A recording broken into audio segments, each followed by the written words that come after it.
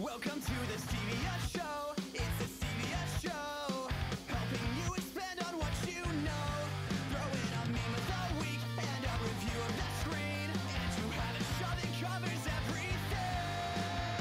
everything. Hey, Team Stevia, and welcome to episode 113 of the Stevia Show. A talk show podcast that covers pop culture, world news, local artistry, and everything in between. As always, this is Steven. And this is Lydia. And we hope everybody is having a great day. And joining us today is Jenna, and she is the host of the fabulous podcast called Scream Service. So how you doing today, Jenna? Good. Thanks for having me on, guys. Yeah, of course. Anytime. It's been a long time since we've talked shop with another podcast. So we're super stoked about it. And it's also, by the way, super cute. We didn't know this earlier, but the three of us are all coworkers. Yep. So that, that's crazy. So yeah. Okay, go ahead. Sorry. Oh no, I was like, with my job, like especially working from home, it's been like, oh yeah, I don't work with anyone, and then it's like, wait, our organization's huge. I work with a ton of people. Right. Yeah, because it was funny. We were talking about the vaccine, and then she was like, "This is the industry that I work in," and I was like, "No way, this is the industry that me and Lydia work in." And then she's like, "Do you work here?" I'm like, "Yes." It's just so crazy. like literally, what are the odds? So that's super cool, and we're gonna go ahead and get our sponsorship out of the way really quick. So funding for the Stevia Show is brought to you in part by the following. Bravado Wireless is your go-to when it comes to all things connected, whether it's a new home. I say that all the time, whether it's a new home, it's a new, they apparently sell houses, whether it's a new phone, home internet, or smart accessories, Bravado Wireless has it all. Right now, you can get a Samsung A11, a Samsung 20 FE, or iPhone 11 at half the cost. That's right, 50% off any of these phones throughout March. And for more information, you can contact your local Bravado Wireless store or head to bravadowireless.com. As well as community members like you. Remember, you can support us on Anchor or Patreon for as little as 99 cents a month. Thank you. Awesome. So yeah, thank you everybody so much for your support, and plug for Scream Service. They have a Patreon too, which we're going to talk about as well. So be sure to support our fellow podcasters, because us content creators, we love coffee, and that's how we obtain it. So truly, that's exactly where everyone's money is going. I'm only buying coffee with that money. Absolutely. So for the meme of the week this week, Daltron is the one who won, and then My Lord Robinson won the week before that. So My Lord Robinson won with the meme saying it's the anime person with the butterfly saying is this, and then it was our stream, and they were like, is this a cooking show? Because they legitimately thought, I thought we were being trolled at first, but they legitimately thought that our Super Smash Brothers stream was a Stevia cooking show, and for apparently he wanted to learn for his diabetes, and I was like, this is either just like way too much of a coincidence or somebody's trolling us. I don't know, but either way, it was, it was cool. Yes. And the meme was great. And then Daltron won on the meme with the guy saying, come on, do something, poking on it, because it's for the AMC stocks that we all tried to get rich on after the GameStop fiasco, whenever they decided only certain people can rig the stock market, not the average everyday working class. So that's probably why we didn't get rich off of AMC. So congratulations to the two of them. And then Lydia, you watched, I'll let you introduce it. What did you see? I watched Raya and the Last Dragon. Jenna, have you seen it?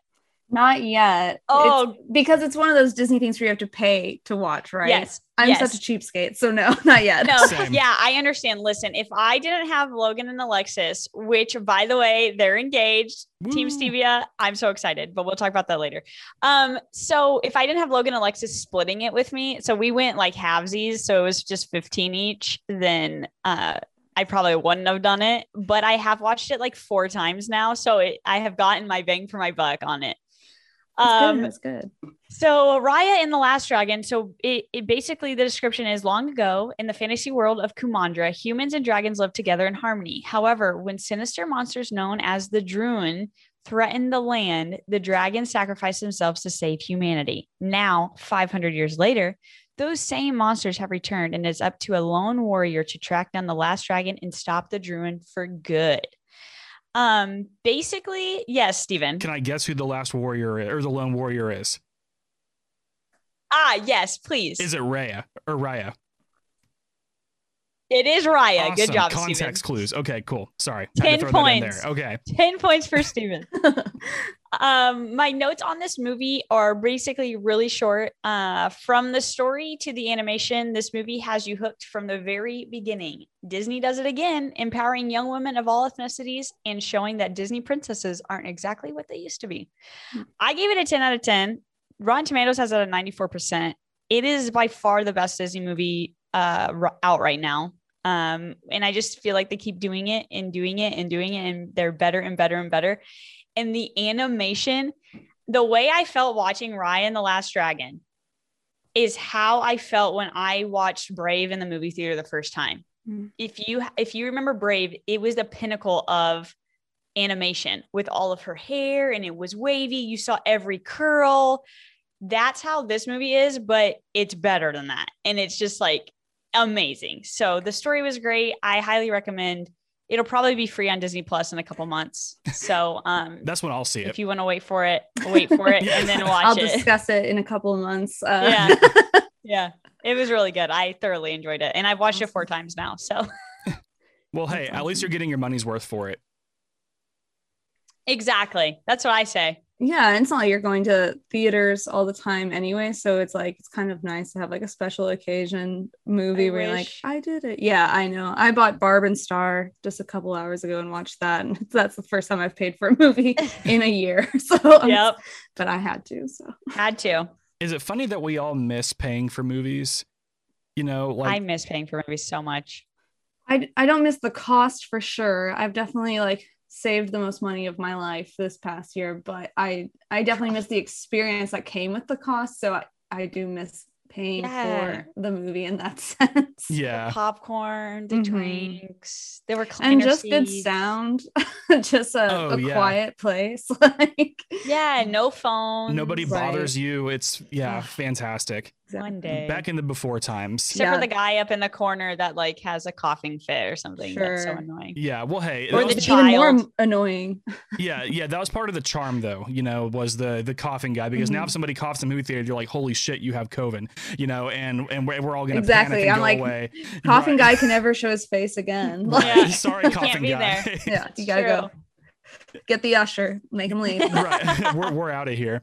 All right. So today we are going to be interviewing Jenna, and she has, again, a fantastic podcast called Scream Service that we're going to be talking about. But first, Jenna, can you introduce yourself for our listeners? Like, you know, obviously your name, where you're from, how long you've been doing Scream Service, stuff like that. Sure. I'm Jenna Jr. Jr. isn't my real last name, but my real last name is German. It's 9 letters long. So Jr. is just, I wouldn't say my stage name. It's also my professional pen name, so you can just know me as that. I was born in Chicago, but I would not say that I'm from Chicago because I've lived in Tulsa for 20 of my 26 years, so I'm from Tulsa essentially. And I've been doing Scream Service for about a year and a half. We started in October 2019, and we first started out in the Tulsa Central Library because they had an audio lab, and that's where I was doing everything. And then when the pandemic happened, it all moved from home, but actually it's been a blessing in disguise because we're able to talk to people long distance. So we've had a lot of interesting guests that we wouldn't have had typically. So that's actually been really rewarding in a weird, strange way. And I live at home in Tulsa with 2 cats and my partner of almost 4 years. And yeah, it's great. It's a good life. Awesome. Well, congratulations. Sounds like a good life. Yeah. Love it. Congratulations on the year and a half for Scream Service and 4 years with you and your partner. That's amazing.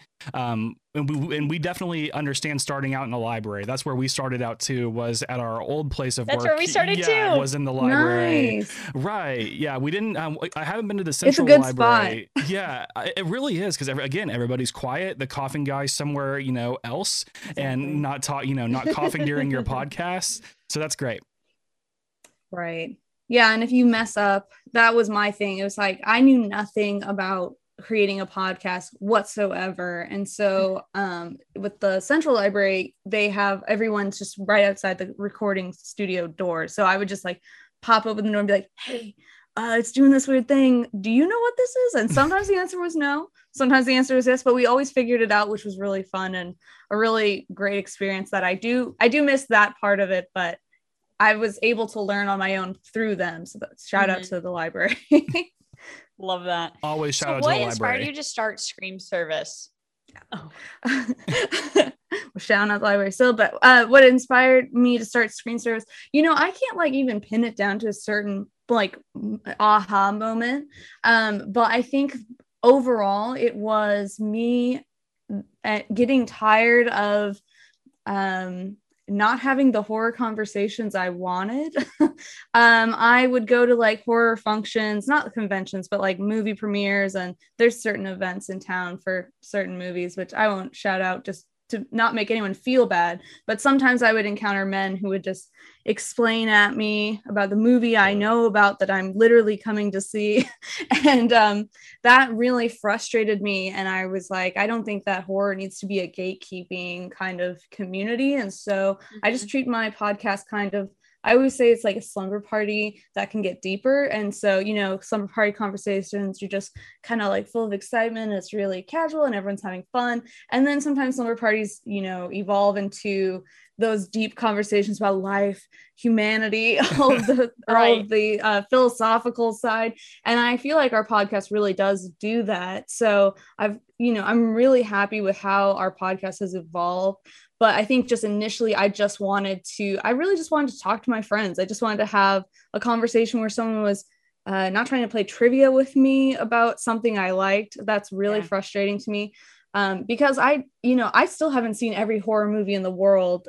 People assume I have, and that's wrong. I watch other movies a lot. I read a lot. I do a lot of other things. And so I just wanted it to be kind of hyper-focused of just having a good time, not trying to one-up anybody, and just bringing people on who are excited about the genre and excited about anything, even horror adjacent. It doesn't have to be a movie. It could be an urban legend. It could be a story their mom told them. Like it could be anything. But my point is that everyone feels comfortable. That's what I want more than anything. Yeah. So I'm glad you kind of touched on some of the things that you've talked about in your podcast, because I think that's important for the listeners to know. So what do you usually talk about horror wise?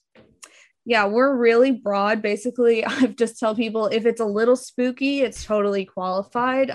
So we have quite the range, which I think is what kind of sets us apart. It's not just movies, which we totally cover movies a lot. But sometimes it will be like we had a park ranger come on and talk about some more like myths that people have about being in the woods alone, but also some local Oklahoma history that was really fun. We have Oklahoma true crime episodes that are really short, that are fun for people to check out. We have like ghost experience people have. And sometimes we do ridiculous sides of horror. So my partner seems to always be the one who hops on for those, but we'll watch like bad vampire movies from the 80s and just do a movie marathon of that, or read pulpy bad horror novels and talk about how ridiculous they are. So it could really be anything. As long as it's a little dark, it's allowed, because I am interested in darkness, I guess, even though I consider myself a pretty positive person. And that's funny that you say that, because I feel like there's quite a bit of horror fans that are like that. Like you wouldn't like pin them as a horror fan. Right. Yeah. And so Stephen Walker from When the Clock Strikes, he's a big fan of horror, and he actually submitted like 6 questions for you for Stevia sound off. So awesome. So be ready for that. I think he listens to my podcast. He does. Yeah, he does. He gives us a lot of cool feedback when we post stories. So thanks for continuing your support. I'm always shocked when people like my podcast. I'm like, wow, okay. Like, it's so great to have you. Yes. Yeah. And you actually mentioned your park ranger episode, and that's one of my favorite episodes you've done. I thought that was super cool. Thanks. Yeah. That's a longtime friend of mine who has like a ton of he's really diverse in the sense that he's been a park ranger for a really long time, but he also is a huge history nerd. So he has like all of these things working for him, where he is just so knowledgeable, and you can ask him about pretty much anything you've ever heard about Oklahoma, and he'll be like this and this and this. Like, so I'm glad you enjoy it. A lot of people really did. And I find the woods really creepy. So I was like, please come on. Yes. Like, yes. Especially by yourself. Yes. Yeah. I won't do it. Yeah. Mm-mm. How long have you been a fan of horror? You know, a lot of people grow up with horror, and that's like a cute little memory they have. Where they're like, "I watched Chucky with my dad, and oh, I love it." And that's not me. That's not me at all. I was raised in an insanely strict religious household. Love my parents, though, no shade to them, but they definitely were of the mind that if you watch a horror movie, a demon could just come into our house, and so let's not do it. So I liked reading like dark things. Like I mean, I definitely paged through scary stories to tell in the dark, but I wasn't allowed to check them out from the library. And I was always drawn to that kind of element. Or I can still tell you where the Sky Took Library's paranormal section is, because I would just like walk over there as a 7-year-old and like flip through that as fast as I could. And so I like the urban legend side of horror, but I wasn't like familiar with horror media until I was a teenager, and my parents kind of stopped being as strict as they were. And I think I wasn't even, and then I was scared of it way too much to enjoy it until I was probably like 17, 18, and finally like, okay, this isn't real. I'm okay. Like, especially like PG-13 horror movies. Those are all really jump scare kind of horror movies, I feel like. So when you're older and you can watch all of the rated R movies, you realize there's nuance that you weren't getting before. Yeah. And it kind of changed my mind, where I was like, okay, not all of them are trying to make me like pee my pants. They actually want me to have a good time. So so I'd say like my late teens is when I started getting serious about it. Yeah, that's awesome. That is great. So Jenna, who do you consider your creative influences to be? I really liked that question when you sent that to me yesterday. I was like, oh man, I've never thought about that in my entire dang life. So I really thought about it yesterday. So I would say the two big ones, I'm sorry if you can hear my cats fighting. They're lovers and they're angry. So I think like the two biggest are probably authors. I want to say it's Pee Wee Herman, just because I love the style of Pee Wee Herman, but me as a person, not so much. So the real answers would be Lemony Snicket, the series of unfortunate events. That was the dark books. Yep. Yeah. I have the tattoo of the eye on my left ankle. I got that when I was 19. I'm like a diehard fan of that series, but I wasn't allowed to read Harry Potter or anything like that. So that was like my series as a kid. And that really taught me about dark humor, irony. Also taught me a lot of big words that no one I knew those words. Yeah. And really shaped my sense of humor. So that really changed me as a person. And then another person that really changed my like creative side is probably Shirley Jackson, who's another horror writer. I'm actually wearing a shirt of her book, but I'm Haunting of Hill House. Yes, my favorite book.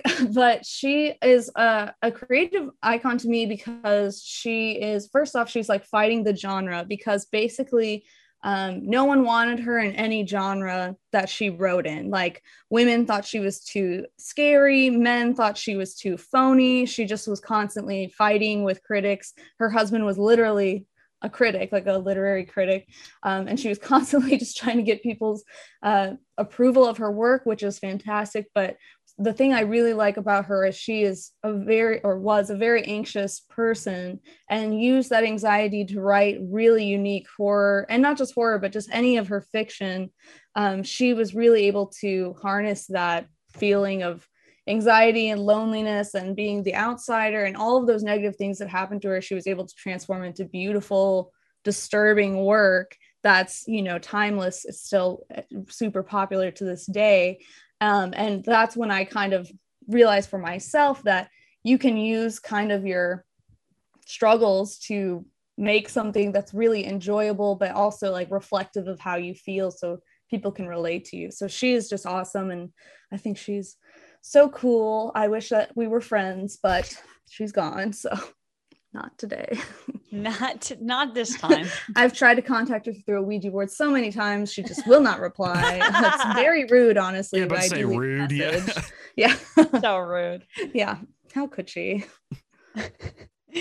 So while you take a drink of your water, what are your earliest creative podcasts or projects? And did Scream Service start out as a podcast initially?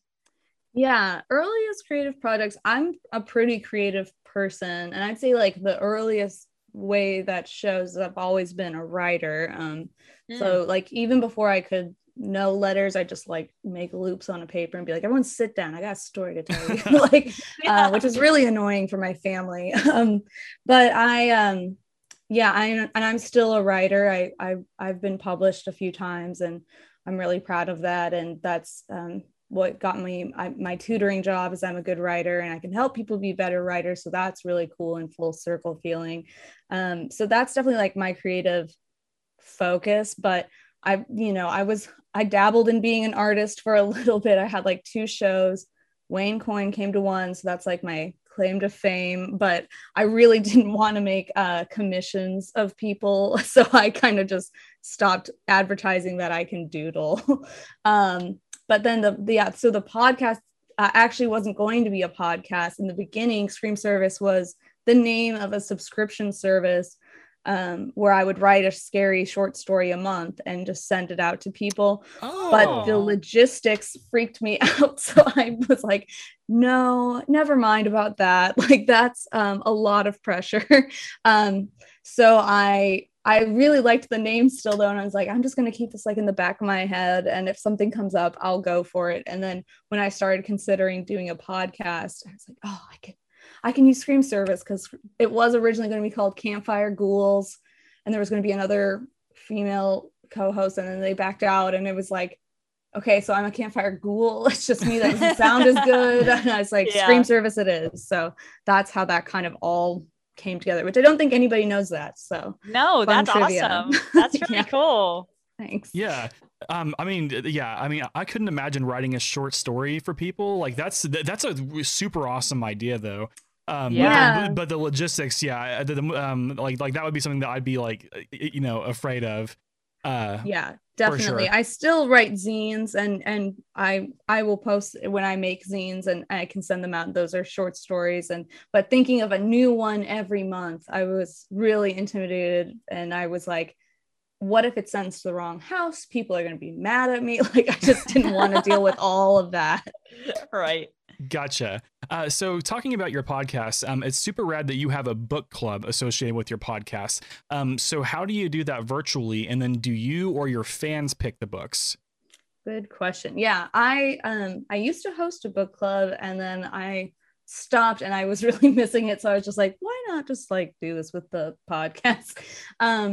So virtually, it's really easy to join if people are listening. I feel like there's a miscommunication that people think it's like you have to be hazed or do like a blood oath to come in. It's really easy. There's no rules. Just tell me I want to be in the book club and I will add you to, we have a group chat and all the group chat is me telling people when we're meeting, which is usually the middle of the month right now because we're super behind. And it will be like the link to a Zoom call. And that's essentially it. Sometimes people will like start texting inside jokes we made during book club, which I feel bad for the like 10 people in that group chat that were not in that meeting. They'll be like, what are they talking about? So it's really easy. We just do it through Zoom, but it's been, like I said earlier, it's been awesome to be able to connect to people that don't live in town because actually our book club is pretty, vast when it comes to locations. We have like a lot of Texas people. Scream Service has a huge Texas following. Shout out Texas. Yeah, shout out to Texas, which is it because there's like lots of spooky in Texas or what? I don't know. I don't know. I mean, I know where some of them have come from. It's really like this group that have all referred their friends, which God bless them. And, but like their friends will tell their friends and it's been really interesting. But they're all really awesome and really passionate about the podcast. So I love it. But we have like a listener in Utah that comes to all of our book club meetings. We have some people from California that come to almost all of our meetings. That's cool. So yeah, it's really through Zoom, we've been able to have this national book club, which we would totally not have had if we met in person. And book clubs started with the pandemic, I'm pretty sure. I think maybe we had one book right before the pandemic, but then it was immediately like lockdown after that. So, so it's been really kind of a good thing in a disguise, but yeah, it's been really nice. That's so cool. I love that. I love that idea. And then answering the second question, sorry, I've totally forgot. So the first year we did it, I picked all the books because I really wanted to make people read things they weren't used to, even if a big portion of our readers are not usually readers, which is awesome and like makes my little literature major heart happy. But the ones that do read horror fiction, usually, I mean, that's a male, like straight male dominated genre for sure. And so I didn't want that to happen at all with my book club. Like I think we've only had maybe 4 straight white guys in the whole time we've done it. So good. Yeah, we don't need that much. And I'm saying that as a huge Stephen King fan. Like I would marry Stephen King at the age he is now. Like I love him. Like so I'm really not saying like, oh man, they're gross, like nothing like that. It's just more like this genre has done everything it can to push out marginalized groups in its history. So I'm trying to kind of make that balance a little more fair. And no complaints though. That's been an awesome part of it is with last year's, a lot of people have reached out to me and said I would have never picked this book up, I would have had no idea this even existed. So that's been really awesome to know that I'm able to kind of promote people that are worth being as famous as Stephen King. And then this year I did open it up to like people to suggest. There were some that I didn't take. One was a book that doesn't exist, and I don't think that they know. Oh, okay. They said the Necromonicon, which is it's an Evil Dead, but it's also like a reference to an H.P. Lovecraft thing, but it's not a real book. I just want everyone to know that it's not a physical book. You cannot actually read it. It's just like the Sorcerer's Stone. It's like a plot device. It's not a real book you can find. So that one, no. But then we have I think we have 3 straight white guys this year because of opening it up to people, but they've all been good. So it's okay. Yeah, but you haven't had any of the well actually guys, correct? Right. Okay, good. No. And like the people who suggested the white guys were women, so I was like, okay. We're gonna like not fight we'll about let this it happen this time. But to like again to balance that score, our upcoming book is a non-binary trans author. Our book that we just read is a gay author who wrote the screenplay for Beetlejuice. Shout out Michael McDowell, he's awesome. We have a graphic novel about the Muslim experience through a horror lens. So we've definitely got a lot of diversity coming people's way. So don't get too comfortable with the straight white guys because they're going to quickly be gone. So it's not just Stephen King. It's not. We have not read a Stephen King book for the book club, but we have done a Stephen King short story episode because Night Shift is the best book of all time. And he's a great short story writer. Yeah, he has to come up sometimes because horror. He is the king. He's the king of horror, basically. He really is. Yeah. But there's lots of other queens out there, you know what I mean? There's tons of queens of horror. There's tons of royalty of horror. There's a lot of people that and there's a lot of people that horror fans like that don't realize that they're not straight or white. Like Michael McDowell. Everybody loves Beetlejuice and Nightmare Before Christmas, which he has a hand in both. And it's like, yeah, but he's also he was out gay in 1980. And so and like Clive Barker, who did Hellraiser, also an out gay author who's just incredible, and I love him so much. But yeah, so there's tons of people that people may not even realize they're supporting diverse creators, but I like to make it like really open. That's what I'm doing. Yeah, awesome. It's awesome. So Jenna, why do slasher movies have a charm to them?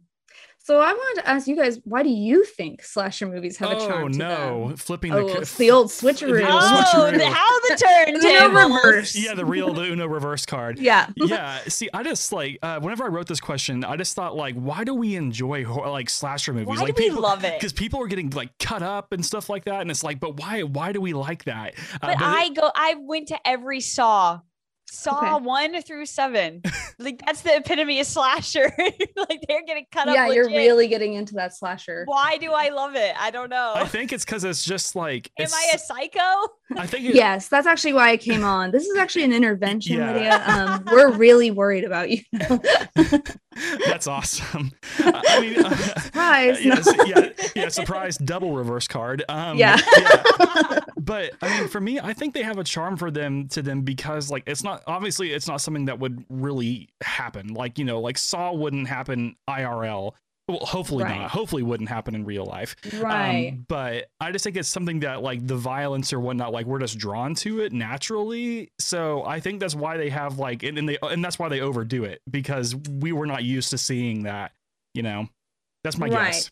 I think there's like two schools of thought about this, which, not to like sound like a nerd about what I'm about to say, but one, I think that a big draw of it is, you know, the draw to darkness, and also the I mean, your body naturally emits adrenaline when watching, you know, violence or any like energetic, like you're going through trauma visually, and you're escaping it, and so you do get an adrenaline high after watching like a slasher movie, especially like if there's a chase scene in it.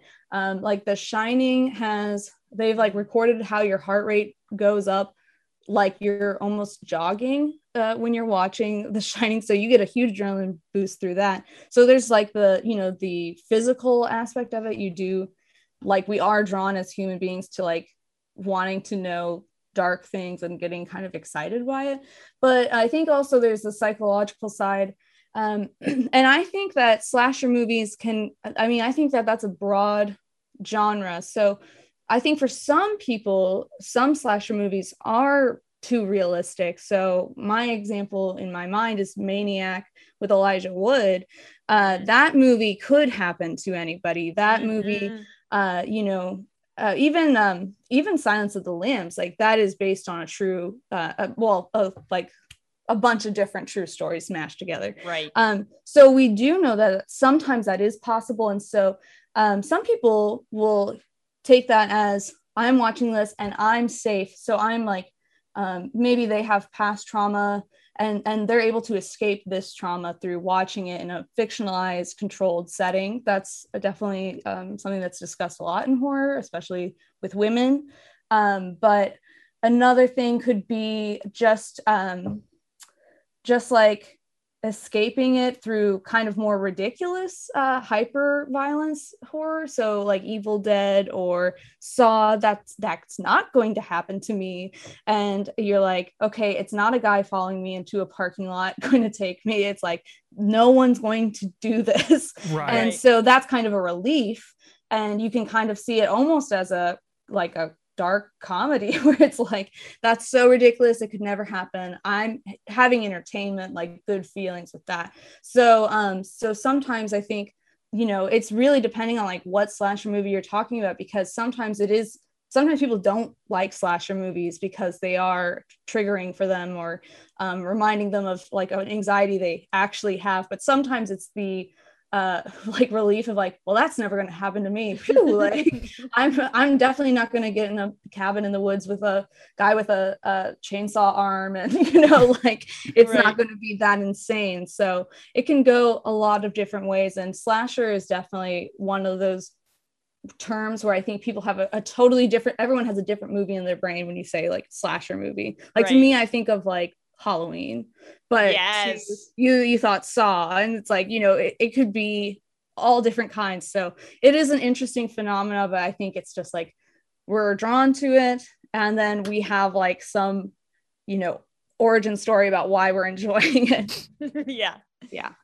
It's definitely, and that honestly is probably my least favorite subgenre of horror, but I do have favorites. Like I will like force people to watch You're Next, and they'll be like, this is awesome, like we're all having fun. But then, like that Maniac movie, that's one of like the only horror movies I've never finished, because I was like, like this is just what I worry about all the time. So Right. it can really go a lot of different ways for a lot of different people.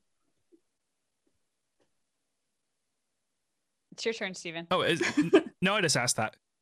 No, I asked that. Oh no, You you're answered right. the You're right. question. I'm sorry. Yeah, I was like, I'm I think sorry. Lydia asked it You're just right. to be Okay, I the mediator apologize. here. Yeah, I He's apologize. staring at me. We had Yeah. a staring contest. like- Just that We I did. was That's like, what it was. It was a staring contest. Yeah, I called it.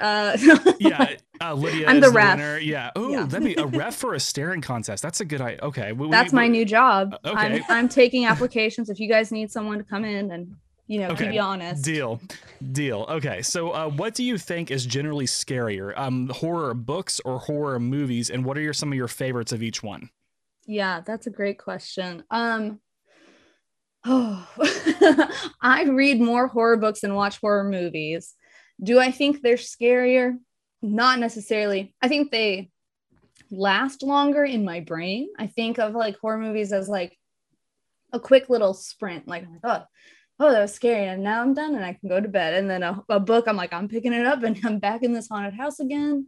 Okay, this is my week. Like, but I think me personally, I definitely get a little more spooked with horror movies because the visuals are right there. You can't like use your imagination to tone it down at all, which is definitely, I think, what I do when I'm reading like an upsetting horror book scene. I'm like, let's pretend like everyone's a gummy bear, right? Like, nothing's really happening to anybody here. Not like, the gumdrop buttons. Yeah. Yeah.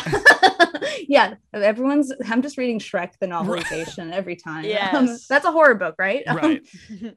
So yeah, I think, but I mean, it's again, subjective for sure. Like some people really think that some books are really scary, but I'm a part of the horror literature Reddit, and it's like the most commonly asked questions, like, what's the scariest book you ever read? Because I can't find anything, and I've read all of these suggestions and I'm never scared. And I think it really is your imagination coming in to like rescue you and be like, don't get freaked out. Like, and so right. a movie, you have no control. So I think that the movie's going to be scary in the sense that you're like jumping and you're like scared of something specific. But I think books can be more creative and entertaining because there's a lot of effort put into them that you wouldn't have, when you're watching a movie. So favorite horror books, I mean, Haunting of Hill House is awesome. I do like the 2018 Netflix adaptation. A lot of people think I wouldn't just because they're totally different, but I love that adaptation. I thought it was awesome. Made me cry. It makes me cry on command just thinking about the ending. So of that. good. Like, yes, if you have ever experienced grief, watch that show because it really does speak to me in a lot of like personal ways, and it is scary. There's definitely some good jump scares in there, and it's one that you can rewatch because there's hidden ghosts in every episode, and I love finding those, but also I don't like finding those. But the book is totally different. I one time led a book club for that book, and everyone had just seen the Netflix one because it was in 2018, and they were like, what the heck is this? Like, what is this? You tricked me. This is a neurotic woman in a castle. I'm like, I have been duped. Yeah Gotcha. I love The Elementals by Michael McDowell. Is one of my favorite horror books. It's a great example of like Southern Gothic horror, which he does really, really well. And it uses sand as a scary plot device, and you'd think that's stupid, but it's really, really good. Wow. It's awesome. And then Night Shift by Stephen King is probably like one of my favorite books of all time, because that's one of the first books that did make me jump and freak me out. And he's people criticize him for not writing an ending. So if you're one of those people, Night Shift is where I feel like he ends every single one perfectly, because short stories, I think, is actually his strongest wheelhouse. And Clive Barker's books of blood are also really fun if you like body horror. If you're like reading horror books and you're like, this isn't gross enough, Clive Barker is the master of that. And then you can move on to Poppy Z. Bright, who is a trans man. But when they wrote those books, their pronouns were she, her, and their name was Poppy at the time. So they still use that like as their writer's name, so it's kind of confusing, but he is the master of nasty so if people want extreme, like, go there, because he writes some really sick stuff. Oh, wow. But some people really enjoy that, and I can actually read grosser books than watch grosser movies because my brain is like, it's just paper, chill out, you're fine. But movies like, it's right there. So They're all gummy bears. yeah, gummy bears every time. And then movies, I'm a huge fan of The Ring. I think it's so fun. Like I rewatched it like in October. Oh, it's still scary. Like that's what like it's still scary. Really scary. Yeah, and it's PG-13, and so that is a real still feat. scary. I'm an adult now. It's still scary. I love like the idea of like this object is going to get you. Like it's a haunted VHS tape, and that sounds dumb, but it's not. Like I just like that you like, you know, incite a curse against your will is really like frightening. And it really holds up to me. I know that this movie isn't perfect by any means, but I love Insidious as well as like good popcorn fun. Jumpy. But then if you want to go like really highbrow, I love the French film Eyes Without a Face. My partner and I dressed up as that for Halloween once, and no one knew who we were, but it's really strange movie, and Billy Idol wrote that song after watching that movie. So there's some trivia for that one. Or Hausu, which is Japanese, and that's just like being on drugs without taking anything. And that's from the 70s, so that's really fun. There's a bunch. And The Shining, you can't go wrong. Right. Yeah. Awesome. Perfect. That's a good list.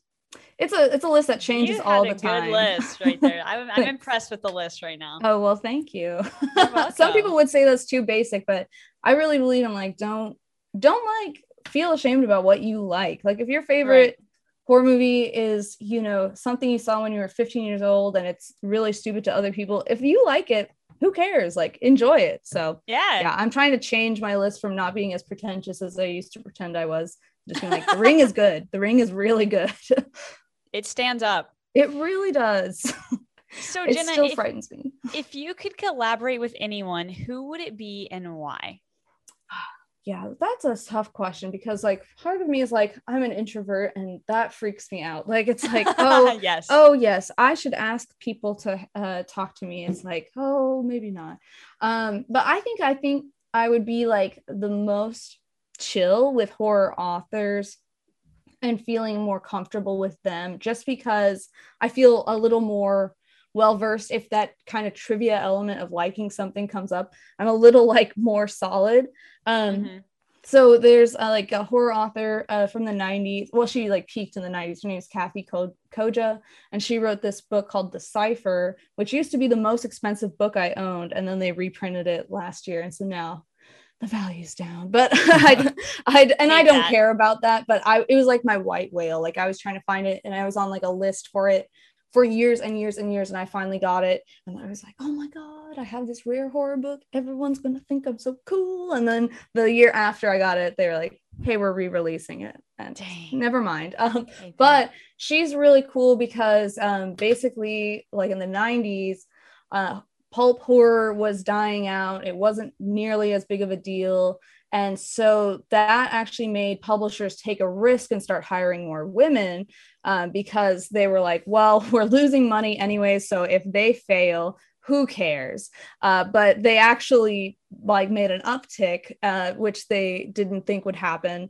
And she wrote this book called Decipher, and it's like the most mind-bendy, nasty book, but she seems really nice. And so I bought a signed book from her, and she gave me a postcard, and I used my partner's PO box. So she wrote him a postcard, and I was like, what a nice gesture. Like, that was nice. Yes. And so I was like, I would love to talk to her because she's like fighting basically to be relevant when they hired her.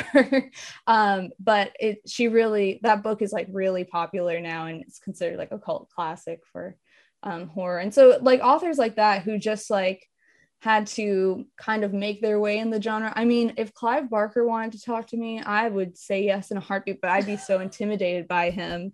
I'd just be like, you're a master. Like, so I don't know. It would be really hard for me to collaborate. So I feel like maybe more indie creators would be like more my wheelhouse. So I don't feel like I have to be like, and I've read all your work since 1985, and I you remember when you got married and then you got divorced, like, you know, like I don't want to like when Chris Farley's like interviewing people, that Saturday Night Live sketch where he's like interviewing Paul McCartney, he's like, remember the Beatles, that was cool. That would be me. So it makes me nervous, but I'm always down to collaborate with like like I say normal people, but non-celebrity status people. That is definitely what I enjoy, is just having a conversation and hanging out with people. So if you guys ever want to collaborate with me and come on Scream Service and talk about anything spooky, the door is wide open. Okay.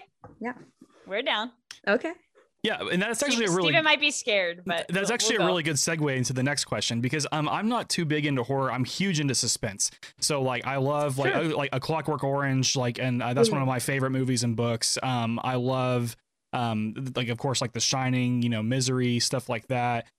So if you're just now getting into horror, and like Midsummer, I love Midsummer because they didn't. Oh, Lydia, you don't like it either? Oh, I don't. I have a 2-hour episode about why I hate it, and I'm so glad. I went probably 15-minute tangent when I did my media review over it, because I was like, no, I don't like this. Yes, I'm gonna have to find that and listen to it, because I feel like I'm alone, and I feel like I'm going crazy, because every guest I have. Yeah, every guest I have is like, I love Midsummer. I'm like, well, you can just hop right off. No, I'm kidding. See you later. No, I'm getting kicked off my own podcast. Yeah, could you leave? I'm gonna have to listen to yours. You're gonna have to let me know what it's called so I can go back, because I probably agree with every single thing you said. Yes, and I did it as like a debate with my friend Colby, who used to work at Circle Cinema. So it had just like come out, and he loved it and I hated it. And so we got into a really good, like, deep discussion about death, but I still, I watched it again the night after we finished recording, and I was like, no, I still hate this. So yeah, see, I watched it but it's okay that you like it. Okay, it's good. Because I watched it twice to make sure I did like it, and I was like, yeah, this is actually really good. But I'm not going to force hate. I can see why people don't like it. I can absolutely see that. Too, I can see why people like it. Steven doesn't often rewatch movies, let alone watch movies, and so he did watch it twice, and it's like, okay, he likes it, but I still like. What was the movie we were talking about that I didn't see? Parent Trap. Yeah, that was a classic one. Yeah, I'm just so bad at movies. Yeah, it was funny because Steven and I are long lost twins. We found out. So yes, wow. But and I said we could have a Parent Trap moment. Yeah, and I was like, I don't know what that means. Yeah, he's like, are they twins? Yeah, but then it was funny because Jenna said, your podcast literally has pop culture in the tagline. I'm like, yeah, that's Lydia's thing. Like, it's not. Yeah, like she's way more in tune into it. So where would you recommend, I guess, like one book and one movie, if you had to say, hey, here's your gateway into horror, what would you choose? Yeah, again, super subjective. I really like hearing about like what people are drawn to, like what made them want to try horror in the first place, and then I try to like pick based on that so that they're not like disappointed. But like Stranger on the Street, oh gosh, book probably, like I would say like probably start with a Stephen King thing, because while he is the king, he's also like kind of I don't want to say basic, but like a good introduction for sure. So I would say read Carrie from Stephen King, because that is a really good book, not just about horror, but about bullying, about being the outsider, about, you know, feeling like you're not living up to people's expectations. And even though there's a huge critique about Stephen King writing women, I do think he does a really good job with that book, because it's his first book and his wife was like helping him a lot. So I think that's a great starting point, and it's shorter than a lot of his books. So if people aren't big readers, it's pretty easily digestible. Yeah, so I would say that's a good intro, because then you've read technically a classic horror book and you can like brag to your friends, but it's also like showing you that horror can be an emotional experience, and it's not just like guts and stabbing and anything like that, even though we know there's a lot of blood in Carrie. Movie is harder to me, because if someone's like not this sounds maybe like if someone's kind of a softie and like worried, I usually would try to do like, I'll usually do like throw on Beetlejuice or something where it's kind of like family friendly horror, or like Coraline. That's a great Coraline. Yeah. Who doesn't love Coraline? My lord. I got my name from Beetlejuice. Lydia, I think we're best friends Lydia actually. I think you and I are meant to be best friends. I just got shoved out. Is it a notice? Yeah, sorry. We went Again, bye. I keep Peace. trying to hint that you should leave, and now it's just getting awkward. No, no, I don't know where you got your name, Steven, so I can't compliment you. Yeah, I'm just messing around. I'm just messing. No, with you. I'm teasing you. Okay. Yeah, I'm sarcastic. But yeah, the Coraline is a good introduction because it's technically like a fantasy. Especially being written by Neil Gaiman, who does have horror stories, and I think he should be like acknowledged, but blah blah blah. But I think it's like creepy, and that can kind of get you into more like more traditional horror. I say like try to watch older horror movies. Don't start now. We're in like an art house generation of horror, and people can enjoy them. Midsummer actually I think is a good introduction to horror because it is a horror movie, but it doesn't go as hard as some other ones, and it's definitely like it introduces you to the subject matter emotionally first, and then everything comes after. So I think a lot of people who don't like horror love Midsummer, and that's not shade. I just think that's the truth.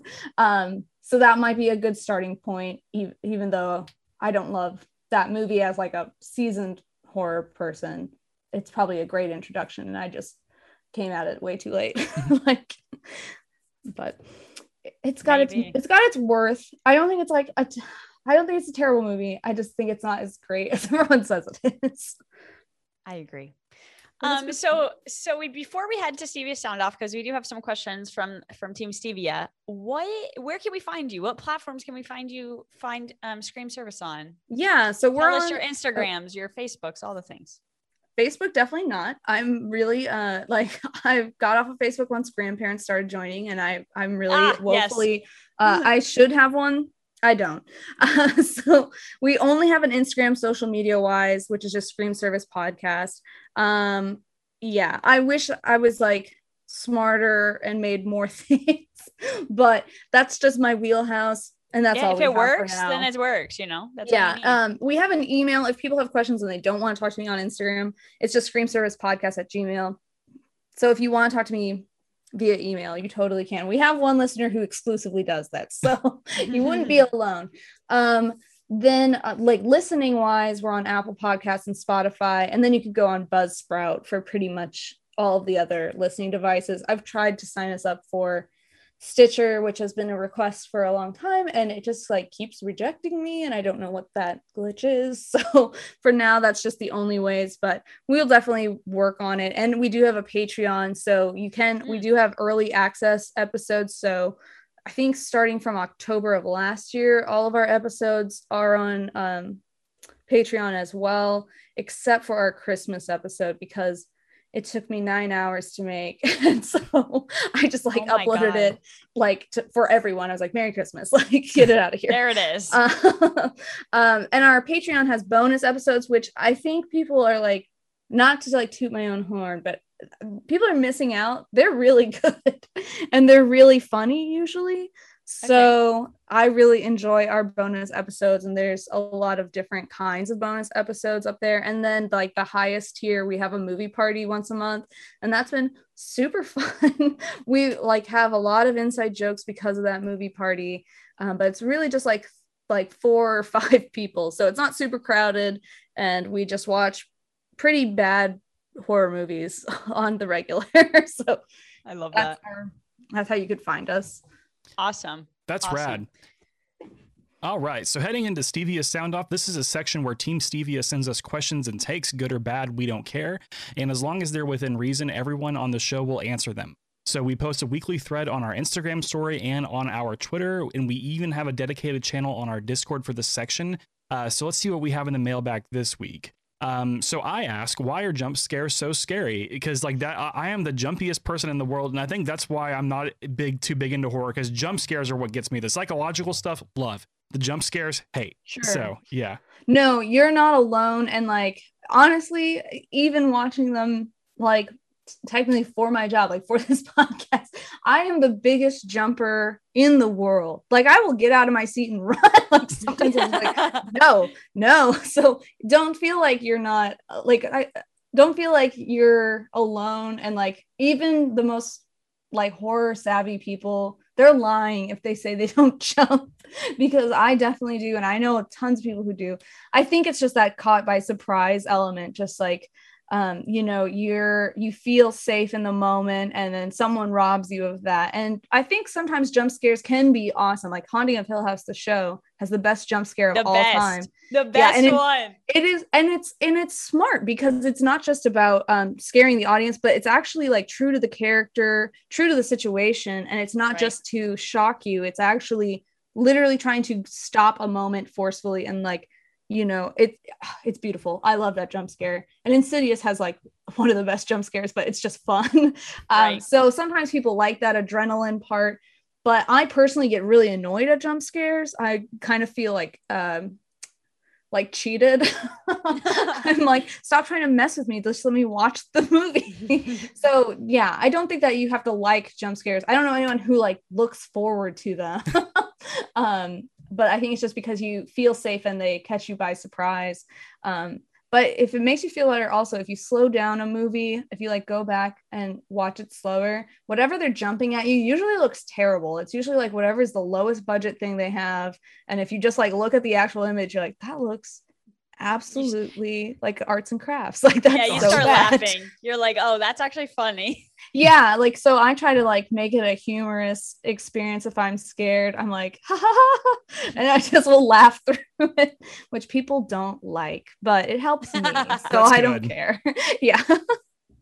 And then these next questions, sorry, before you start, Lydia, these next questions, I think Stephen wanted us to rapid fire them so he gets our first instinct.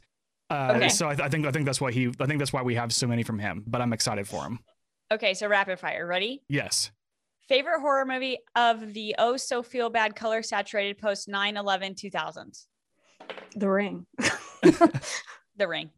I haven't seen The Ring, so I can't. I haven't seen really any horror movies, so I don't have an answer for this. So favorite found footage, Blair Witch Project.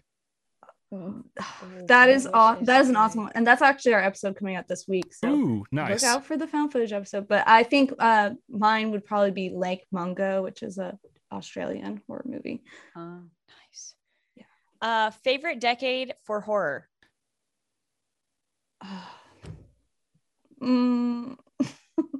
I like mid 2000s, like which isn't a decade, I guess, but like 2010 to 2020, I think is pretty awesome because you see a range of like, you know, kind of the jump scary things. But to me, that's kind of nostalgic fun because I was like getting out of high school at that point. So I was like with all my friends, but then we like move into these art house films where we're taking a lot of leaps. And then we also see more diversity coming into play, like Get Out happens and Get Out. Yeah.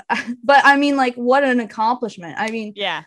So like we're unfortunately finally getting to the point where we're listening to more than one kind of storyteller. So I think that's been the most like exponential growth for horror. So probably that.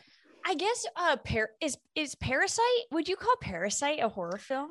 Oh, Lydia, it's such a debate. But I would say yes, because it's definitely horror adjacent. I would say it's a lot darker than I went into that movie totally blind, and I thought it was just going to be a Korean drama, and I was like, oh no, holy cow. So that might be my favorite movie, actually. It's amazing. I was on the fence about it for a while, remember, Stephen, but it was an Oscar nom, and then it won, and I was like, oh crap, now I gotta watch it. And then I watched it and was like, I need to watch it again. Yes I had actually, so on that Midsummer episode we did, Colby was working at Circle Cinema, and he's like, you need to come and see Parasite before it leaves. And I was like, no, you know, I don't really watch, like, I thought it was like going to be like a melodrama kind of thing. I was like, oh, I'm not going to really enjoy that. He's like, Jenna, it's for you. You need to watch this. And then I watched it, and then I've made my friends watch it, and rewatching it is awesome because you see so many hidden Yeah. details in there. But I would say it's at least horror adjacent because there's definitely horror elements in there. It's probably more of a thriller, I would say, Okay. but I don't know. Like defining horror is such a frustrating thing to me because I'm like, were you scared? It's horror. Like, Right. Yeah. like, did Yeah. the Mike Myers Cat in the Hat movie scare you? It's a horror movie. Yes. Oh, Boom. Yeah. Another one. All right. Okay. I think my favorite decade for horror is the 2010s. I think I've seen most horror movies that I've seen in the 2010s. Yeah. And then next up is, what movie left you sad or melancholy after, like The Orphanage? Oh, The Orphanage. Oh my God. Oh man. Yeah, that movie. Good for him. That's a great suggestion. Yeah. So the Guillermo del Toro, I'm pretty sure produced The Orphanage. And so if like Pan's Labyrinth is a great example of one that just makes you feel gutted at the end. Actually, that Lake Mungo movie I just talked about is one of the most emotional horror movies I've ever seen. And I was crying tears of like sadness, not fear. And even I'll hand it to Midsommar. Like the first 15 minutes of that movie are absolutely heartbreaking. So there's a lot, horror and tragedy, like really, really go hand in hand. The Babadook's another good example of that kind of feeling. So that's a good question. Awesome. So the next one is, what is a critically maligned movie that you will defend to the end? Oh, well, you know what? Actually, recently I watched Let's Scare Jessica to Death, which is from the 70s, and I think it's early 70s, like 73 maybe. And on Rotten Tomatoes, it has 30%, which is sacrilege. It's so cool. And I had never seen it before, but I just had a friend who was like, oh, I think you would really enjoy it. And it's very dreamy. It's not scary. So Stephen, you'd be fine. There's no jump scares whatsoever. It's like pure atmosphere. But it's like basically these people move to a house. This man's wife, Jessica, she had a psychiatric break right before, and they're moving to the country, your typical, haunted house setup. But actually, like, this strange hippie woman moves in with them, and it's hinted that she might be a vampire, but don't go into that movie expecting answers, but it's like an influence for David Lynch, if that kind of helps you know the tone. And so that movie deserves way more than 30%, and it's purposely vague, but that was like the criticism at the time, is like, I don't know what's happening. It's like, you're not supposed to, you're supposed to think you're going crazy. So I think that movie is awesome. Everyone should watch it. It's great. Watch it when it's raining. It's a great rainy movie. And then on the other side of the coin, which I think you've already answered, what's one you don't agree with the hype on, and is that Midsummer? Yeah. But I don't want to dismiss people who enjoy it. I mean, but that's definitely the one I'm the most contentious about. Like, I used to feel that way about Mandy, and then I rewatched Mandy. I was like, I actually kind of like this, so never mind about that one. Yeah, I would have to say it's probably Midsommar. Like, I just don't, my issue is I don't think it was intentional, a lot of the things that people are picking up on, but that's what art is, everyone gets multiple interpretations. So who am I to say it's good or bad? I just don't think it's like a masterpiece. But that's okay. That's seriously, it's just like me and Lydia. Like, I don't know anyone, my partner as well, but that's it. Like, I don't know anyone who feels the same. So yeah, me neither. I mean, my circle all liked it. Even my husband, he even liked it, and he doesn't even like movies like that. And he was like, "This is a good movie." I'm like, I don't know about this, sir. My worry is like, people always look at that movie and they're like, "Yeah, girl boss, she's empowered." I'm like, she's literally getting forced to do everything she does. Yeah, and that is not empowering. This is not girl boss moment. I think that's why the end is so satisfying, though. Whenever that final part of that is released, I think that's why I liked it so much. But everyone's like, oh, see, she's empowered because she does this thing. And I'm like, well, she was manipulated to do that this entire time. That's true. Which, as long as you realize that, awesome. Makes me concerned for people that are like, yes, get it, queen. Right. Yes. I'm Nancy like, no. Pelosi, queen. Yeah, exactly. Yeah, exactly. I'm like, hashtag girl boss. No, not for this. She was emotionally abused the whole ride. And it was all by a guy who was like, well, I'm a nice guy. So I'm like, I'm the nice guy. As long as you can see that, awesome. If you walked away thinking it's empowering, reassess quickly. Hurry. Please go back. yeah, just for society's sake. Like, Right. Okay. So the last question is favorite old creepy pasta.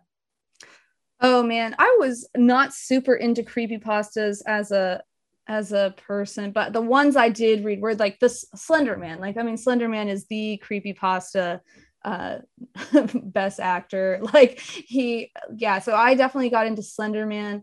I was just talking about him the other day. Did you guys ever watch Marble Hornets? I feel like I'm crazy about this. Mm-mm. It was like these like found footage shorts on YouTube about Slender Man, but no one knew it was about Slender Man until like 15 shorts in, and then you like go back and watch, and he's like hidden throughout all of the older ones. So that was definitely like the thing that was cool to me. But then of course we have the true crime case of the girls that stabbed someone because of Slender Man. So it's like that's kind of ruined. But that was the only creepypasta I can remember reading. I definitely remember trying to scare myself like in a cemetery reading those, but I think Slender Man's definitely the one that stands out. Yeah, Slender Man. Awesome. Also, if you Google creepypasta, this really creepy video comes up, top 10 scariest creepypastas, and I'm now exiting. Well, I'll go follow it after because I love those like short scary stories, and you know, I love when people frame it as this is a true story, this really happened. I almost always fall for it. Like I'm like, well, me what too. if it is? Every time. Every time. It ruins my life sometimes where I'm like, it could happen to me. You know, a stairway could appear in the middle of the woods. That was one I saw recently. I think that was a no sleep, which is a Reddit thing, but like I was like, what if I see a stairway in the woods? Like, so yeah, I take them a little too seriously. Awesome. Well, Jenna, thank you so much for joining us today. Hopefully you had a really good time. I know we had a really good time. Oh yeah. It's nice to not be the host. It's nice to know I don't have to edit this at all. I just hop on. Your boy is doing that tonight. So listen to yourself tomorrow. Yes, thank you guys for having me. It was really a great time, and please come on. Even if you want to talk about why you're scared of certain movies, that would totally count. Maybe what we can do is you all can give me a list of movies to watch, and then I'll go watch them, and then we can see what I thought about them or something, because I've seen like 2 homework. movies. Yeah. But that's something that's totally up to y'all, and I'm down for it. So yeah, cool. I'd be down. That'd be fun. Yes. Awesome. Well, be sure to follow us on all the social media platforms with the handle at The Stevia Show. Be sure to subscribe to the podcast on whichever podcast app you listen to. If you're on YouTube, search for The Stevia Show and subscribe, and be sure to smash that notification button. Make sure to check out our streams. We stream at least once a week. Streams can be found on Twitch at twitch.tv/lidwins, wow, and twitch.tv/STVN92. Follow us on all social medias to find stream schedules. Anchor and Patreon producers are able to join in on multiplayer streams as well. And we also have merchandise available through our links in our bio and show notes. So whenever you visit us online, click on our link tree and click on merch, and we ship nationwide as well. And finally, funding for The Stevia Show is brought to you in part by the following. Bravado Wireless is your go-to when it comes to all things connected. Whether it's a new phone, home internet, or smart accessories, Bravado Wireless has it all. Right now, you can get a Samsung A11, Samsung 20 FE, or iPhone 11 at half the cost. That's right, 50% off any of these phones throughout March. For more information, call your local Bravado Wireless store or head to bravadowireless.com. As well as community members like you. Remember, you can support us on Anchor or Patreon for as little as 99 cents a month.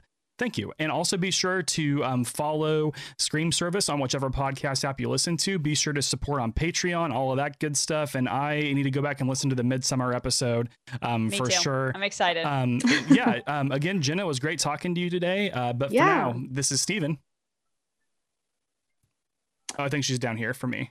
Yeah. Oh, is it me, Jenna? Yeah. Is it Jenna? Yeah. Okay. you guys are like pointing down and then sideways, and I'm like in the corner. I'm like, well, I don't know where that is. It's always harder to do that on Zoom because we never know which way everybody is. You're like, right. And I'm like, I don't know. Who's above? I don't know. Sorry. And this is Lydia. And we will see you all later. Goodbye. Bye. Bye.